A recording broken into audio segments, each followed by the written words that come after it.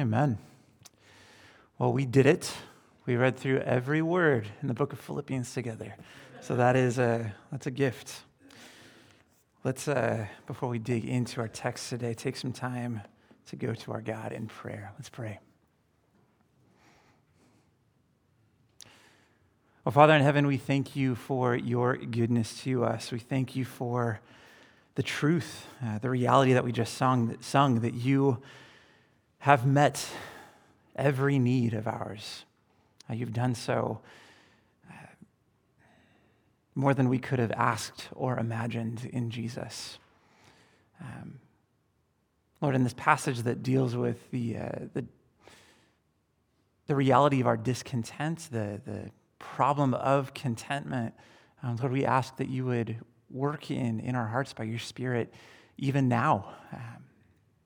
Lord, help us to see the ways in which we are pursuing other things that aren't you, looking to them for promises that they just can't live up to. Lord, we pray that Jesus would be our hope, that he would be our joy, that he would be our focus this morning and, Lord, every morning. And it's in his great name we pray. Amen.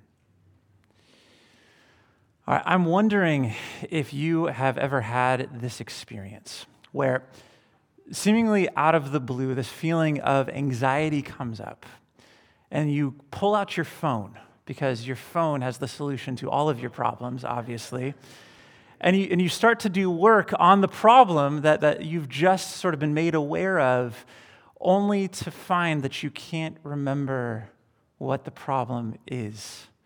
And so you're just sitting there with your phone, stuck in your anxiety. Anyone else? I feel like that happens to me a fair amount, and unfortunately it's happening to me more and more as I am getting older. Now, it's one thing to feel that problem acutely in a particular moment. You know, it's there and it's gone and it fades and you kind of move on with your day. But there's a reality that many of us can have a more chronic feeling that something is not right, that something needs to be fixed, but we don't really know what it is. Many of us walk around with a constant feeling of unease and discontent.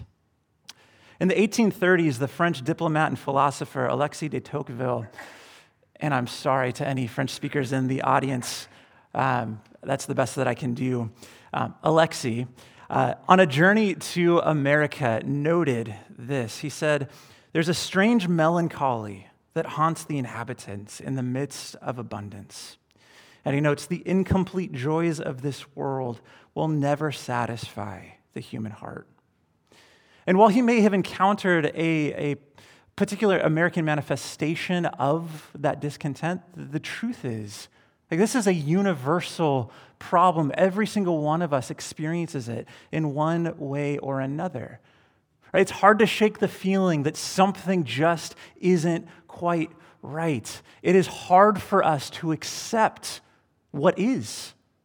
It's hard for us to accept reality as it comes to us. It is hard to be content.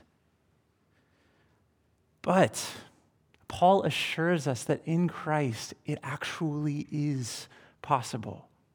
And note, too, that Paul is writing this letter, writing about his own contentment, writing about his own experiences of joy and fulfillment while in prison, while sitting in a Roman jail cell. He is able to be content. He is able to rejoice despite his circumstances. Now, this isn't something he tells us that he is able to conjure up on his own. Instead, it requires the power of Christ at work in him. But Christ has worked, enabling him to be all right, whether in abundance or in need. So this morning, we are really going to focus in, we're going to close out our series on the book of Philippians by really focusing on verses 10 through 13 and the topic of contentment. And we're going to look at three things together. First, our deep longing. Second, what exposes our discontent. And third, the secret of contentment. So let's dig in first by looking at our deep longing. I want to start in verses 10 and 11, so let's read together. I rejoiced in the Lord greatly because once again you renewed your care for me. You were in fact concerned about me, but lacked the opportunity to show it. I don't say this out of need, for I myself have learned to be content in whatever circumstances I find myself. All right, so what's going on in these verses? Well, Paul, who is in prison, has been given reason to rejoice. And why is it that Paul is rejoicing? Well, the Philippians have renewed their care for him, and that has taken the form of a gift sent to Paul by his servant Epaphroditus, a fellow servant in the gospel. It's not his servant, his co-laborer in the gospel, Epaphroditus. Now, ministers of the gospel then and now were dependent on the people they ministered to for their support. Now, Paul often engaged in sort of side works. He had a side hustle. He was a tent maker, so as to not put undue burden on the people that he was trying to serve. But in a Roman jail cell, no such side hustles were available to him. And in the Roman jail system, there was no sort of guarantee of 3 hots and a cot. Right? They weren't taken care of. People were dependent on outside support entirely for their sustenance. They needed help for everything. So Paul, when receiving this gift, is receiving physical sustenance, the stuff that he needs in order to survive. So he is grateful for that gift. He says, I rejoice in the Lord greatly. He is happy. He is encouraged by their support, though not primarily because of the physical sustenance it provided, but because of what it showed about the Philippian church. Interestingly, in Paul's letter to the Corinthians, he references the Philippians and their generosity. So in 2 Corinthians 8, he writes this: we want you to know, brothers and sisters, about the grace of God that was given to the churches of Macedonia. Now, Philippi was a city in Macedonia, so it's this church that's being referenced here. During a severe trial brought about by affliction, their abundant joy and their extreme poverty overflowed in a wealth of generosity on their part. I can testify that according to their ability and even beyond their ability of their own accord, they begged us earnestly for the privilege of sharing in the ministry to the saints, and not just what we had hoped. And so they gave themselves first to the Lord and then to us by God's will. So despite their poverty, despite their hardships, they are outdoing themselves in gifts of generosity. So Paul is elevating the Philippian church as an example. This is what it looks like to give generously. And he encourages the Corinthians to demonstrate similar generosity, writing in the next verses. Now, as you excel in everything, in faith, speech, knowledge, and in all diligence, and in your love for us, excel also in this act of grace. I'm not saying this as a command. Rather, by means of the diligence of others, I am testing the genuineness of your love. For you know the grace of our Lord Jesus Christ. Though he was rich, yet for your sake he became poor, so that you, by his poverty, might become rich. So Paul rejoices in the gift of the Philippian church. Again, not primarily because of the physical sustenance it provided, but because of what it showed about the genuineness of their love, both for Paul, but most importantly, for Jesus. And to establish this truth beyond the shadow... I'm getting ahead of myself here. Right, so the Philippian church excelled in following Jesus in this pattern. Right? Jesus, who though he was rich, yet for our sake he became poor, so that we, by his poverty, might become rich. Now, Paul goes on to explain in this gift that he's not primarily concerned about the physical sustenance. And to put this beyond the shadow of a doubt, he says in verse 11, I don't say this out of need, for I have learned to be content in whatever circumstances I find myself. I know how to make do with little, and I know how to make do with a lot. In any and all circumstances, I have learned the secret of being content, whether well-fed or hungry, whether in abundance or in need. There's something a little bit jarring about that, isn't there? It's like, even beyond kind of the funny social, like, hey guys, thank you so much for your gift. I really appreciate it. Just so you know, I don't need it. Super nice of you, but I'm good. As someone who has tried to raise funds for various things, I can tell you, like, that is a terrible fundraising strategy. But Paul doesn't care because Paul has learned how to be content in whatever circumstance he faces. We, generally speaking, have not. Humans are bad at being content. And Paul indicates this when he calls contentment a secret. One of the things that makes a secret is that not many people know about it. And I think it's good for us to be honest with ourselves. We struggle to be content. I think especially living in a place like Orange County where you're constantly confronted with images of more. See, within each of us, there is an ache. There is a longing that nothing in this world is quite able to fill. The poet Wallace Stevens, in his poem Sunday Morning, wrote, "But in contentment, I still feel the need of some imperishable bliss." I think about that. Even at our best, even when we're close to feeling content, when we're doing the things that we love, when we're in those moments that feel as though like things just couldn't get better, sometimes this realization comes in where we're confronted with the reality that this amazing thing isn't going to last forever. It's going to come to an end. There will be a day where we can't experience this joy any longer. Even at the height, we can be brought down, and it can feel like a dagger in the heart. And the reality is that perishable blisses only stir in us a desire for something imperishable. Perishable blisses can arouse these feelings of joy, but they can't fulfill them. C.S. Lewis describes our internal ache in The Problem of Pain, writing, "It is the secret signature of each soul, the incommunicable and unappeasable want, the thing we desired before we met our wives or made our friends or chose our work, and which we shall still desire on our deathbeds, when the mind no longer knows wife or friend or work. While we are, this is. If we lose this, we lose all." What do we want? We want contentment.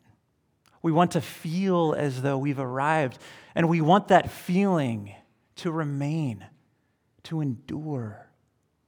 But it always seems to either elude us, or if we get it for a glimpse, it fades. And how do we typically respond to that? Well, we typically respond to that by throwing ourselves more deeply into various pursuits, thinking, right, if I can get this, if I can just make it a little bit farther, if I could have just a little bit more, then I'll be okay. This will be the ticket. But friends, that pursuit just ends up only really exposing the extent of our discontent. I want us to look one more time at verse 12, where Paul writes, "I know how to make do with little, and I know how to make do with a lot. In any and all circumstances, I have learned the secret of being content, whether well-fed or hungry, whether in abundance or in need." I think that line, whether in abundance or in need, is instructive to us because I think it's both abundance and need that can show us where our hearts are really at, that can show us the extent of our discontent. The Norwegian playwright Henrik Ibsen, in his play The Wild Duck, posited the idea that everyone has a life illusion. Right? It's a sort of pet illusion. It's the lie that leads us to believe that happiness can be found through earthly attainment. It's our animating pursuit, the thing that we go after with the idea that if I can get this, then it's all going to fall into place. He writes this, "Rob the average man of his life illusion, and you rob him of his happiness at the same stroke." This is what both abundance and need can accomplish. Now, as you've likely heard, Matthew Perry, one of the stars of Friends, tragically died a few weeks ago at the age of 54. There's a powerful column written about him by Patty Davis, who's the daughter of President Ronald Reagan. And she identifies with Perry's struggles with addiction. She herself had a substance abuse problem for a number of years. But in this article, she recounts an interview that Perry gave at the Los Angeles Festival of Books, where he said this: "Nobody wanted to be famous more than me. I was convinced it was the answer.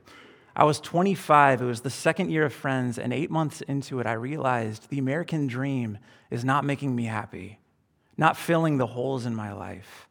I couldn't get enough attention. Fame does not do what you think it's going to do. It was all a trick." Fame was Perry's life illusion. And when he obtained his heart's desire, when he had it in abundance, when he was more famous than he ever imagined he could be, he was miserable because fame couldn't hold up to its promise. He said there was a hole in his life that remained even after he got famous, and he went on in that interview to say, not that, he didn't say that, that's just in my notes here. He says, what's the answer to that? What was his answer to that? It was to drink, take drugs, fill that hole with something else. Now, thankfully, Perry saw the futility of that and managed to get sober and spent much of his later years dedicated to helping other people overcome addiction. But his comments here in this interview are so powerful because they expose the lie that happiness is dependent on getting our heart's desire. And while probably very few of us have the ambition to become famous, we're no less prone to buying into various life illusions. Our illusions may be more humble in nature, but they are illusions nonetheless. They're still there. Right? How many times have you thought, once I get blank, right, then I'll be happy. Then I'll be able to rest. Right? Once I get the promotion, once I get into a stable relationship, once we can buy a house, once we can buy a bigger house, once we can buy a bigger house, once we know that we're going to be able to move, once we know that we're finally going to settle down, then I'll be happy, then I'll be content. Or a big one, once I have a little bit more money, right? Once we're a little bit more comfortable, once we're not quite so strapped financially, when things aren't quite so tight. Right? But just ask John D. Rockefeller, how much money is enough? A little bit more. One of my pastoral mentors, this was someone that I was really close to right before I started seminary. He was working with another pastor who married a woman who came from a degree of wealth that I can't even wrap my head around. And as a result, this pastor and his family were set financially for life. And so my friend asked him at one point, like, what does it feel like to know that like you never have to worry about money? And this pastor responded to him by saying, like, you don't understand the burden. Now, when my pastor friend told me that, I think my immediate response was like, I may not, but I'm willing to try. But now, looking back, you're having more experience, encountering more and more people who have lots of money yet are not happy, are not content. I don't have the same sort of attitude. Because abundance has a way of exposing our lack of contentment, as does need. Right? Both getting the thing that we hoped for and finding it lacking, or on the other hand, realizing that we will never achieve our heart's desire. Right? Both experiences can be crushing. Abundance and need both show us what our hearts are really set on.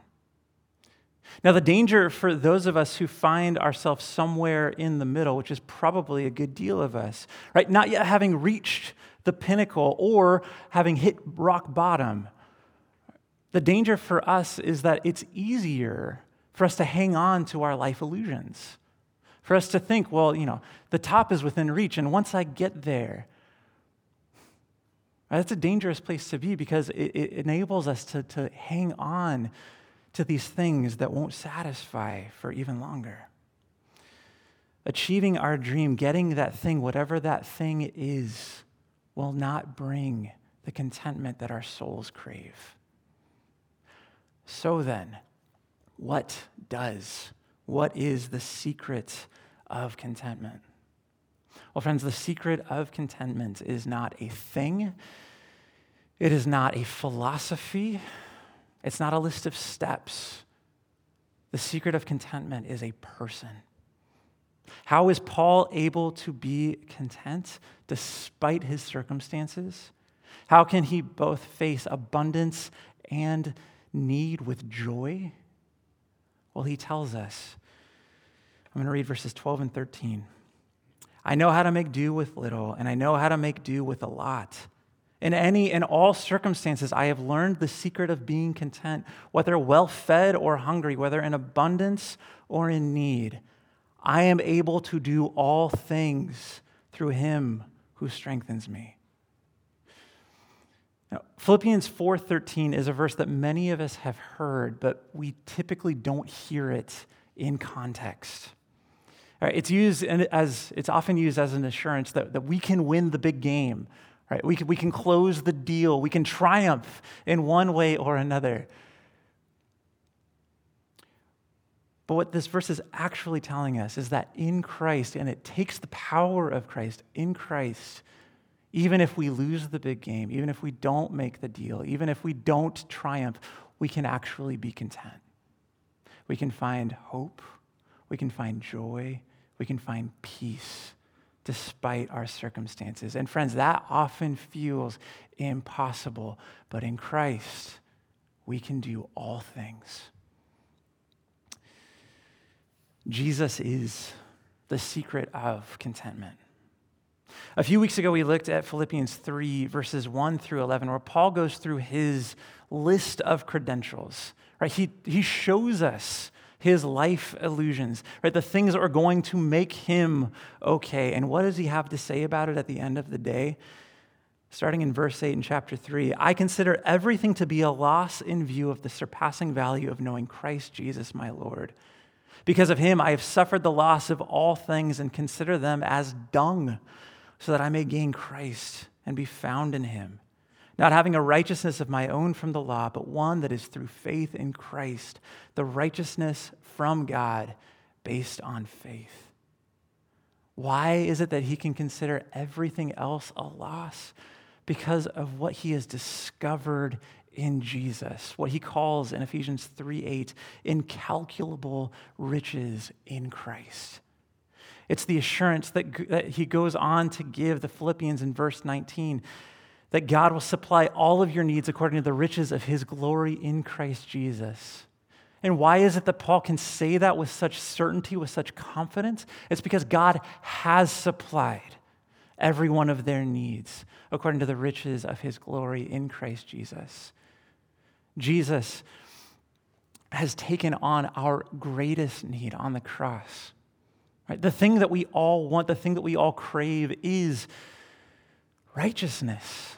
Right? To be seen as good, to be seen as holy, to be seen as worthy. But this is something that we could never attain on our own.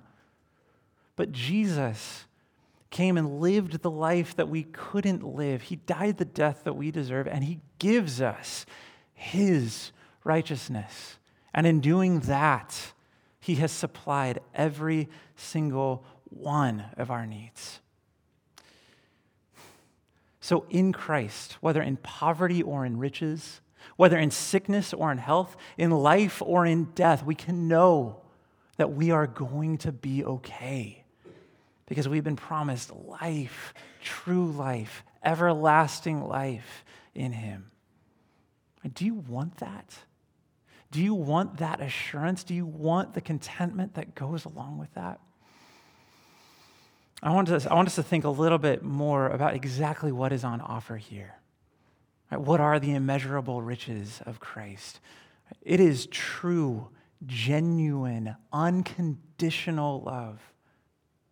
The love that's available to us in Christ is the love that sees you completely, knows everything about you, and says to you, I'm not going anywhere. I will never leave you or forsake you. It's the love that rescues you from your sin. It's the love that stays on the cross, right? Despite the pain, despite the shame, despite the humiliation and the ridicule he faced there, his love caused him to stay there so that you could be free. And friends, it is the love that every single one of us was built for. The Christian philosopher James Smith writes this. He says, one of the distinguishing markers of the happy life found in God is a joy and delight that could not be achieved otherwise, a rest and contentment that stems from being found. And he goes on to quote St. Augustine, who concludes, and this quote from Augustine is written as a prayer. He says, the authentic happy life is to set one's joy on you, grounded in you and caused by you. That is the real thing, and there is no other. It's the love that brings contentment and actual satisfaction. Now, something interesting, the Rolling Stones came out with an album this year. It is the first album of original material that they have produced since 2005. And at this pace, it is likely, it's reasonable to assume that it will be their last album, given that Mick Jagger is now 80 years old. Now, one of their most famous songs, one of the Rolling Stones' most famous songs is the song Satisfaction. It was their first number one hit, and it propelled them to a whole new level of fame and success. Now, Satisfaction is kind of a funny name for the song because the whole point is how Mick Jagger can't get no satisfaction. Not for a lack of trying, mind you. He tries and he tries and he tries and he tries. They can't get none. Mick Jagger and the Rolling Stones became famous for singing about a lack of satisfaction. They became famous for singing about discontent. And you can see that discontent playing out throughout their lives and careers, even as they are internationally recognized, right? Even as they achieve a level of fame and status, even as they earn more money than they could have ever imagined, than they know what to do with, they're not satisfied. And on this new album, it's called Hackneyed Diamonds, there's a song, it's one of the last songs on the album, and it's called Sweet Sounds of Heaven. And if you're not inclined to listen to the Rolling Stones, Lady Gaga is also on this song, as is Stevie Wonder, so it's a little something for everybody. But in the song, Jagger sings, again, now 80 years old, sings that he hears the sweet sounds of heaven. And in the chorus, there's this line. It says, eat the bread, drink the wine, because I'm finally quenching my thirst. And most people recognize this as a reference to communion. Now, the interesting thing is not speculating whether or not Mick Jagger has found Jesus. That is between Mick Jagger and Jesus. But I think it is really interesting that after years and years and years of experiencing all that the world has to offer, he still hasn't found the satisfaction that he's been looking for. And where, at age 80, does he think he might find it? In the sweet sounds of heaven, the bread and the wine. Nothing else is able to quench the thirst that we all have. And what does our thirst tell us? Well, C.S. Lewis explains in Mere Christianity, creatures are not born with desires unless satisfaction for those desires exists. A baby feels hunger. Well, there's such a thing as food. A duckling wants to swim. Well, there's such a thing as water. If I find in myself a desire which no experience in this world can satisfy, the most probable explanation is that I was made for another world. If none of my earthly pleasures satisfy it, that does not prove that the universe is a fraud. Probably earthly pleasures were never meant to satisfy it, but only to arouse it, to suggest the real thing. Friends, the real thing is Jesus. We were made for relationship with him, and nothing else will satisfy. Nothing else will enable us to find the contentment that we all desperately crave. And his invitation to us, his invitation to you, is to stop and to receive his love, to receive his peace and joy, to receive his grace as a free gift, and to rest in him. Every other fountain will leave us feeling thirsty again. But Jesus says, whoever drinks from the water that I will give him will never get thirsty again. In fact, the water I will give him will become a well of water, springing up in him for eternal life. Do you believe that? Will you trust in him? Trust that he really is enough. And friends, I want you to take that into this week, because this reality helps us to interpret all of our circumstances. Nothing that you face this week is able to crush you. Nothing that you don't get or do get and find wanting changes this reality. Jesus has saved you. He calls you his own. And that truth enables you to face everything else. Amen? Amen. Let's pray.